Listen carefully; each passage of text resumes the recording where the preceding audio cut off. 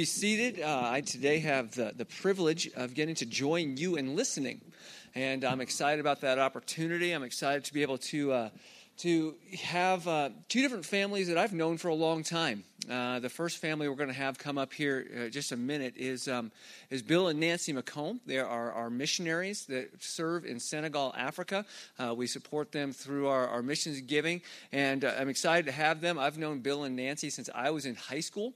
They were actually high school youth sponsors of mine when I was in high school over in Phoenix, and we've known them, be able to grow a relationship with them, and they have a great testimony and a great story. And then after that, we're going to have the Wagners come up. Steve and Jackie are going to come up, and they're going to share their story. Many of you guys remember a couple of years ago, we prayed for a girl by the name of Katie as she battled cancer, and we get to hear the story of the family that got to walk through that. But even before we get to that, there's a couple things I'd like to point out. Number one, you've got a paper there that's on your chair. Many of you probably just sat on it. It blends in really well with the chair, and it's hard to see. So you probably sat on it, so just kind of stand up real quick, take it out. Stick that in your Bible for me, because it'll get lost in there for the next 2 years. But if it doesn't, it'll at least let you know what we have kind of going on over the next couple of weeks. A couple things I want to let you know about. First of all is next Sunday, we have a volunteer appreciation meeting as well as a volunteer kind of kickoff meeting for the fall. So if you're interested in volunteering or you already are a volunteer, we'd love to have you be here. We're going to do lunch and just kind of have a rally time to get together and get ready for a couple weeks from now when fall kicks off. As crazy as that is, I was just talking to somebody. I said, next week's the last weekend of July. Then we're in August, and school starts August 12th for some, 17th for others. And I'm like, whoa, we're there already. Even more importantly, football starts. So, send the kids off to school, that's fine, but let me watch football, and I'll be all good. What's that? He is, and I watched his acceptance speech last night, and this is totally besides the point, but they sold 67,000 tickets to watch him give a speech and then show the Jumbotron of him being accepted into the Ring of Honor. I'm like, man, people hated him like 5 years ago, and now they're all out to support him. I'm like, I guess you can make amends. That's a good thing. So, but watching that, like I said, totally beside the point. Something did happen this week that kind of put me in perspective. I got to go out to Las Vegas again for this church plant conference that I've been going to. They have 2 days in June, 2 days in July, 2 days in August. 3 best months to visit Las Vegas from what I found out. And then they come here in October. I'm like, yeah, great. Why don't you guys all just come and chill out on the best month of the year? But I have to go out and see you guys in your worst month. So, but I got to go out there and I got to take the family with me. This time we drove, which is a long drive with 4 kids. And so we broke it up and stopped in Flagstaff on the way. And just north of Flagstaff, you may or may not know, is a big hole in the ground. And it's called the Grand Canyon. And we went 15, 16 years ago. I think it was the last time I got to go to the Grand Canyon. Christy and I went on our first anniversary. So, 16 years ago. And it was amazing. Doesn't matter how many times I've seen it. I grew up in Arizona. We went often to the Grand Canyon, got to see it, got to do it. And, there's a scene in a movie. I won't reference the movie, but Chevy Chase goes, all right, and get back in the car. But, just standing there and staring at this amazing wonder was pretty much mind-blowing. And at the same time, it put me in my place to think, how big am I? As I stare at this giant, amazing work of God that's a mile deep and acres and acres and acres of just majesty. And you're looking at it and you're sitting there going, man, what? Who am I that God would love me? Who am I that God would take time to create that and then also take time to create me? And I think about how small I am, and it kind of put me into perspective. And at the same time, you almost think, am I really even worthy of that? Am I really even worthy of God's love? Am I worthy of those things? And then at the conference, one of the first things they do, they have this thing called the House of Prayer. And everybody gathers around, they pray, and there's a bunch of different people that are all kind of there, and they pray over specific people, and they worship, and they sing, and they have a little message. And in the message and at the end of the message, the guy kind of rallied everybody together. Put your hands in the middle and do this. And he asked a question. He said, how big is God? How big is God? And the answer is, big enough. Big enough. And I thought that with the Grand Canyon and thinking about how big God is. But what about my problems? What about little old me? And he's big enough. And the amazing thing about our lives is that doesn't God show himself to be big enough throughout all different situations, through the good times and in the bad times? He's big enough. Today we get to hear two stories. Two stories from two totally different perspectives, two totally different continents. But you get to see how big God really is. Because when we ask, how big is God? The answer is big enough. So I want to invite Bill and Nancy McComb to come up and share, or just Bill, and tell us just a little bit about what's going on in Africa and the things that we have an opportunity to support, as well as maybe just tell some story about how God is big enough.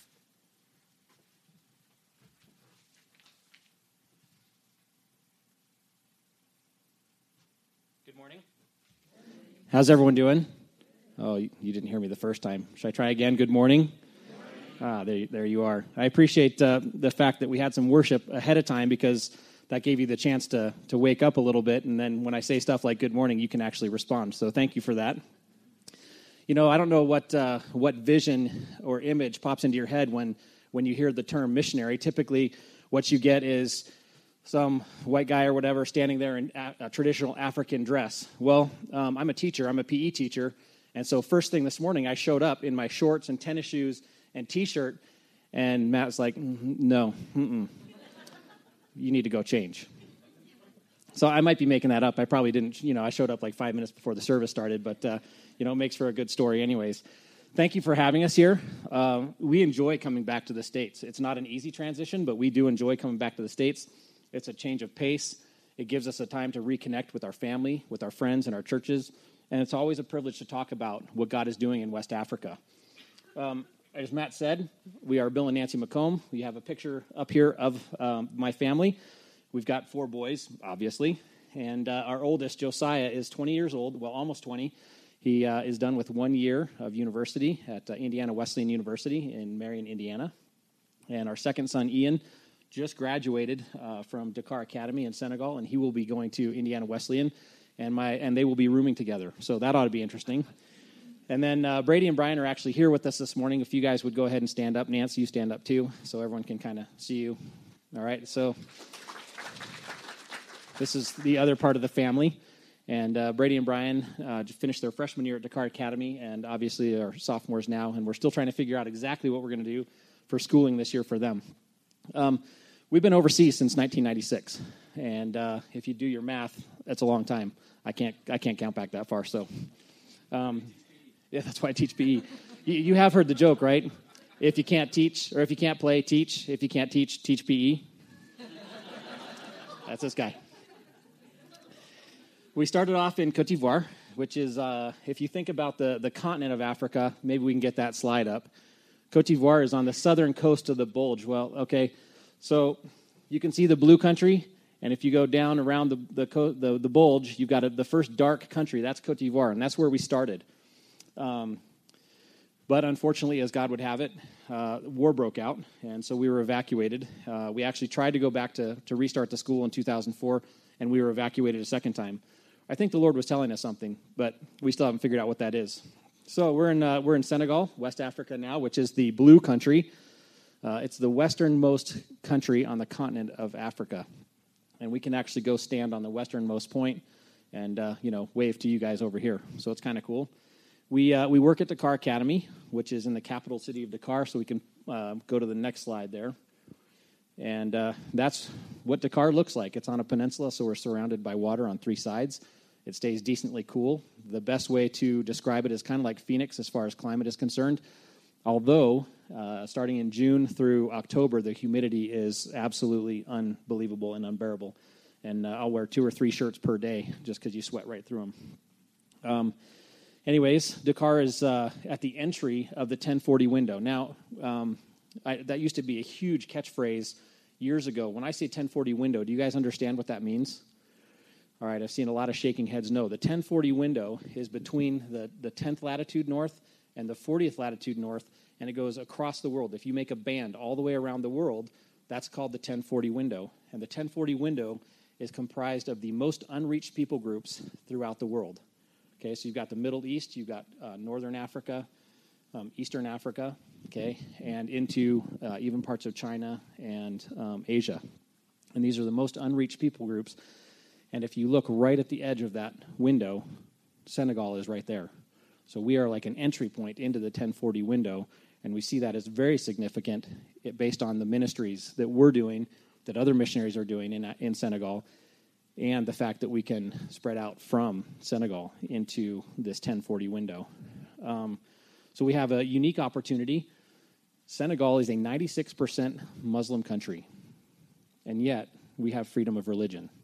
So it's no problem that we're there. Dakar Academy is an unapologetically Christian school. So we have Bible classes. We have chapel every week. We also do youth group for those that choose to attend. And God's Spirit is moving throughout Senegal. And even though it's not yet a sending nation, we're praying that it soon will be. And we're seeing the hand of the Holy Spirit just move through Senegal in little pockets here and there. And pretty soon we're looking forward to the outpouring of His Spirit on Senegal. We started as dorm parents. So for those of you that don't necessarily understand what that means, there are missionaries that work and live throughout West Africa. And the internet isn't always good, so homeschooling isn't always an option. Local schools aren't always available. And so the parents send their kids to, when we were in Cote d'Ivoire, it was International Christian Academy, or now in Senegal at Dakar Academy. We are a boarding and day school. But you guys, you want the best education possible for your kids, right? You want them to have the best opportunity. Well, sometimes out in these remote villages, they don't have a great education option. And so they'll send their kids to a boarding school like Dakar Academy, where it's an American education. They can have friends, they can play sports and all that kind of stuff, and then be ready for university when they go to the States after they graduate. So we started as dorm parents, taking care of these kids. When we started, we actually had 26 high school girls. And I was 26 years old. We had a 13-month-old boy, and we knew nothing about girls. But God, in His goodness, said, you go, and I'll do the work through you. And we had a great few years doing that. But in the last, about 8 years ago, we saw the need because our own 4 boys were growing up, and it was harder to say, all right, it's time for you to go to bed so we can spend time with these other kids. We just saw a need they needed their parents. And so God refocused us. At that time, a position in PE opened up, elementary PE. And I'm not a teacher. No, I wasn't a teacher. I am now. But I love sports, and I love kids. So, PE, it kind of made a lot of sense, and it was a great fit. And I love doing that and seeing kids not be able to do something, teaching them how to do it, and then being able to do it afterwards. It's very, very rewarding. And then about 5 years ago, too, we added on a shop class, a wood shop class. So, because my other trade is a carpenter. And so I get to play with tools and teach kids how to play with tools. And so it's just a great, great fit.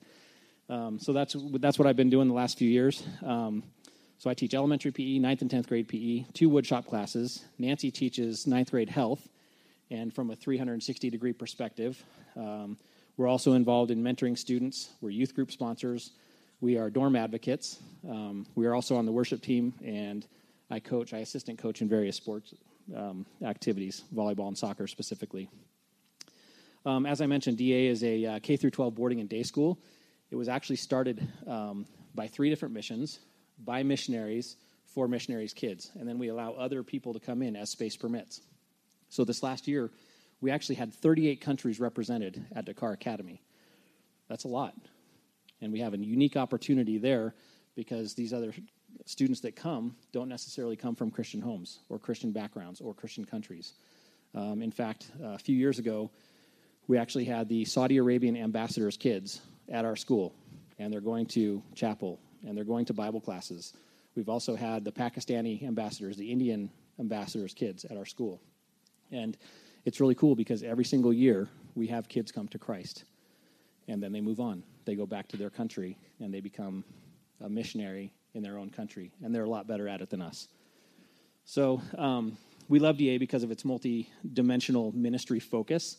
By teaching and boarding, we allow the missionaries who are called to the ends of the earth to do what they are called to do. Okay, if they don't have a good schooling option, we are that schooling option for them.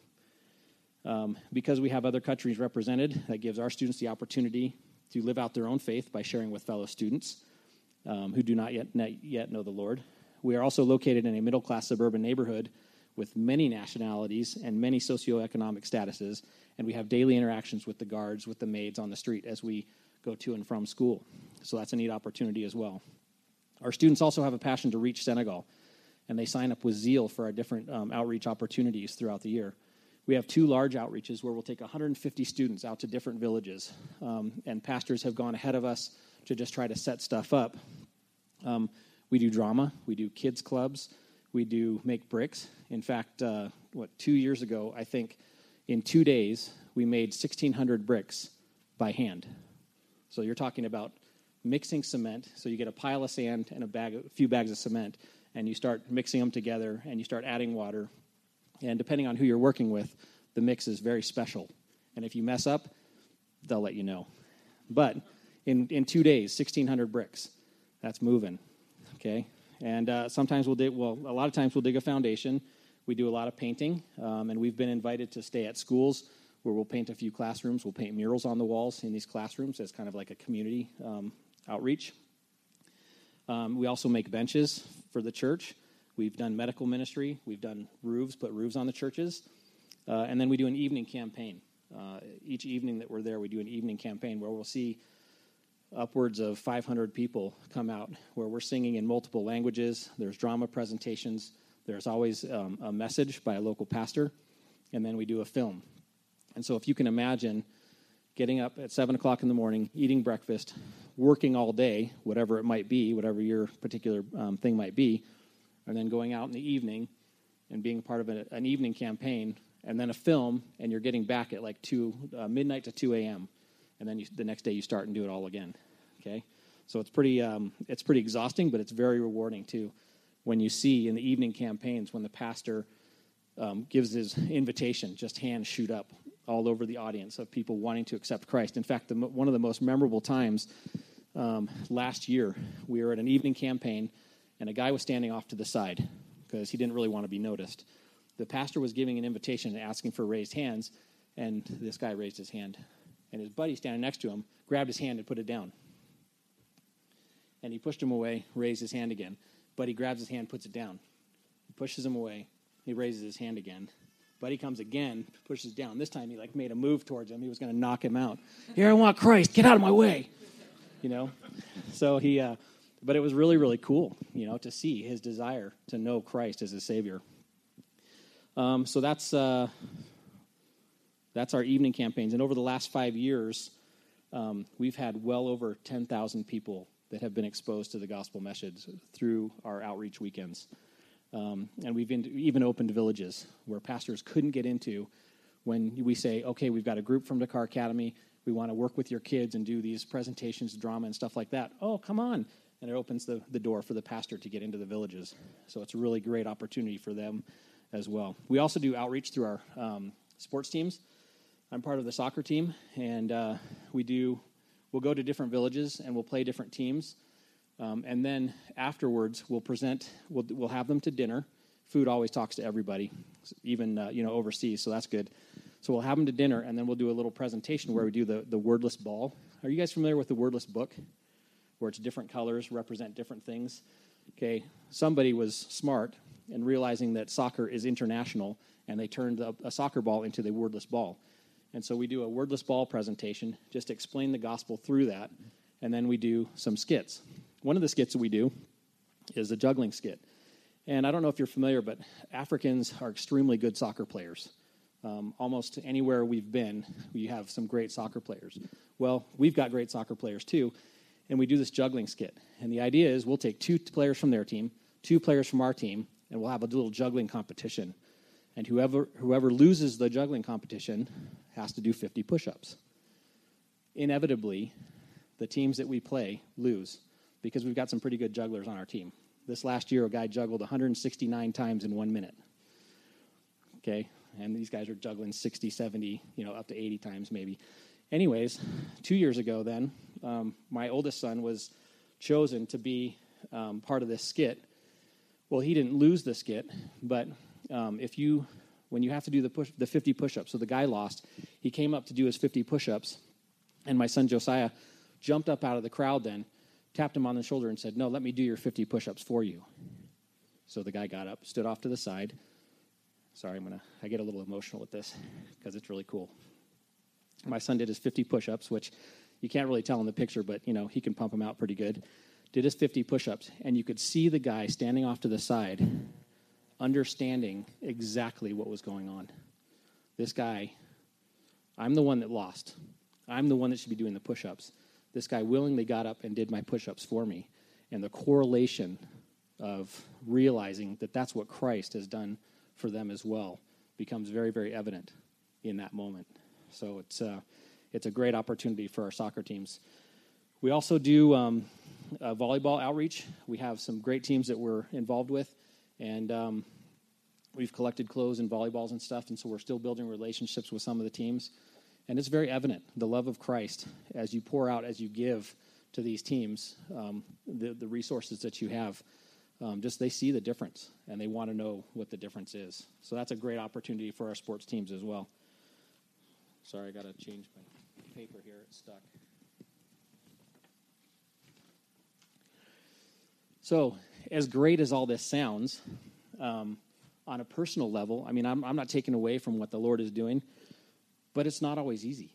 It hasn't been an easy process for us to go, like I said, 2 evacuations, having to move a lot of times year by year. And God has been asking us to walk by faith. He's asking you as well to walk by faith. You have been given struggles. You have been given difficulties, circumstances that aren't easy to walk through. And God is asking us all to trust and to walk by faith. Moving back to Côte d'Ivoire in 2004, Côte d'Ivoire was a war-torn country. We had already been evacuated. Why in the world would we ever move back to a war-torn country with 4 kids? Because God was asking us to. He made it very clear. And in the second evacuation, then there were obviously a lot of questions. Why would you tell us to go back only to have bombs dropping around where you can feel the ground shake? Why would you do that? That's the first question, isn't it? Why, God? And yet, in those times, after the second evacuation, we saw 3, at least, if not more, benefits of having been evacuated a second time. Well, if we hadn't obeyed God, if we hadn't gone back, we wouldn't have seen those benefits because we wouldn't have been where God had us to be. When we were getting out of dorm parenting, we loved dorm parenting. It's what we thought we were going to die doing. And yet God was asking us to take a step. And what did he do? He provided a teaching position. And it's something that we love doing. It still gives us an opportunity to rub shoulders. But if we hadn't been willing to step out of dorm parenting, we wouldn't be where God wants us to be.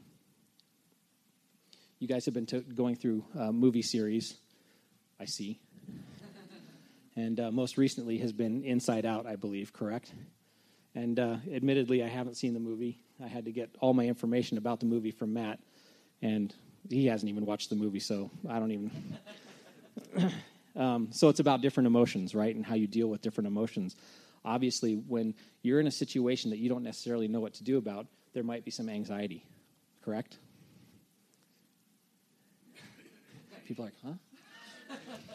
There's anxiety, but what does Philippians 4:6 say? Do not be anxious about anything, but in every situation, by prayer and petition with thanksgiving, present your request to God. There might be fear involved in taking a step, in moving your family back to a war-torn country. But 1 John 4:18 says, perfect love casts out fear. And it's easy to say, and it's harder to do. So this last year has really been for us specifically about waiting and trusting. And it hasn't been easy. Last November, we actually got an eviction notice from our house. Now, the Lord provided the house that we are in. He made it very, very clear that we were supposed to be in the house that we're in. And we feel like he has made some specific promises about the house. And all of a sudden, we get this eviction notice. What? That doesn't make sense. But it's the guy's house. It's his house. He can come live in it if he wants. So, okay, I guess we'll move. And God was saying, no, you're not moving. What are you talking about? We're not moving. We have a letter from the owner saying we're moving. He's kicking us out. And God said, no, you're not. But who are you going to believe? God or man? So May 11th, less than a month before we're coming back to the States, we got a letter from our owner agency, and they said, the owner has decided to let you live in the house for 3 more years. All right, less than a month. Is that how it's going to be, God? Last minute? Yeah. Okay. So we get to keep our house. We didn't have a car, and I had been on Craigslist looking at cars. A few years ago, I made a mistake buying a car. A buddy of mine, I wanted the car. I purchased it. It was a Honda Odyssey. They're great cars. But a buddy of mine asks, well, did you pray about it? What? Who needs to pray about a Honda? It's a Honda. So as soon as I got in my Honda, I knew it needed suspension. And we ended up losing a lot of money in this car. And so the Lord said, maybe you should have prayed about it. Yeah, I will. So this time coming home, we looked and had lots of different opportunities. One car came and went, another car came and went, another car came and went. I'm like, okay, God, you're going to provide the vehicle for us. So when we got back to the States, I found one, called the guy. Yep, it's still here. Other people had called on another car at the same location. No one had called on mine. So the God provided a vehicle last minute. And we still don't have a place to live. Well, we do now, but we didn't have a place to live. We're living with friends. They have 5 kids. We have 4. That's a lot of people in one house. And even though we love them dearly and they want us to live with them for the year, they've offered us to live with them for the year, we're like, it's clear that we're messing up their family dynamic. We need our family as well. But we didn't have anything. So just last Sunday, Nancy was sitting in our worship service, and the Lord just gave her a little download and said, you know what, you guys really need a house, because we've been looking at apartments. Okay, we need a house. Good. We hung around after church because we knew a lot of people there, so we're talking. We're like the last people out of the church. We walk out to go to the car, and somebody else, another friend, comes running out of the building she was in. Hey, do you guys have a place to live yet? No. Oh, well, we've moved, and we're getting ready to sell our house, and we'd really love to have you live in our house for the year. And you can have it for this amount of money, and we'll do utilities and all this stuff. All right. You want to make us wait till the last minute, God? Yeah. And so we're still in the process of schooling for our 2 boys here, too. We'd love to get them into local Christian school. God hasn't provided that avenue just yet, and so we're waiting. And it's the same thing with you guys. You have things that you're dealing with. You have concerns that you're having to deal with. And yet God is faithful. God is big enough. We just have to be willing to wait. So I'd like to thank you for your part. Thanks for having us up here. Thank you for your prayers. They get us through day by day. And you as a body are an important piece to God's bigger puzzle of what he's doing throughout the world, and specifically in Senegal. Please do pray for us. We've been home since June 10th. We've put over 3,000 miles on our vehicle already, and we're just starting an 8-week trip where we'll be going back to Pennsylvania, New Jersey, Virginia, Minnesota, South Dakota, and so we're looking at a few more miles coming up here. So thanks for your time, and thanks for allowing us to be here.